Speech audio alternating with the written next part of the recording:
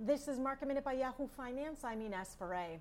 The Dow gained 160 points today. The S&P gained 40 points. The Nasdaq gained 140 points. The Federal Reserve maintained interest rates at near zero, noting that economic activity and employment have picked up somewhat in recent months, but said the coronavirus needs to be contained in order to have faith in a rebound.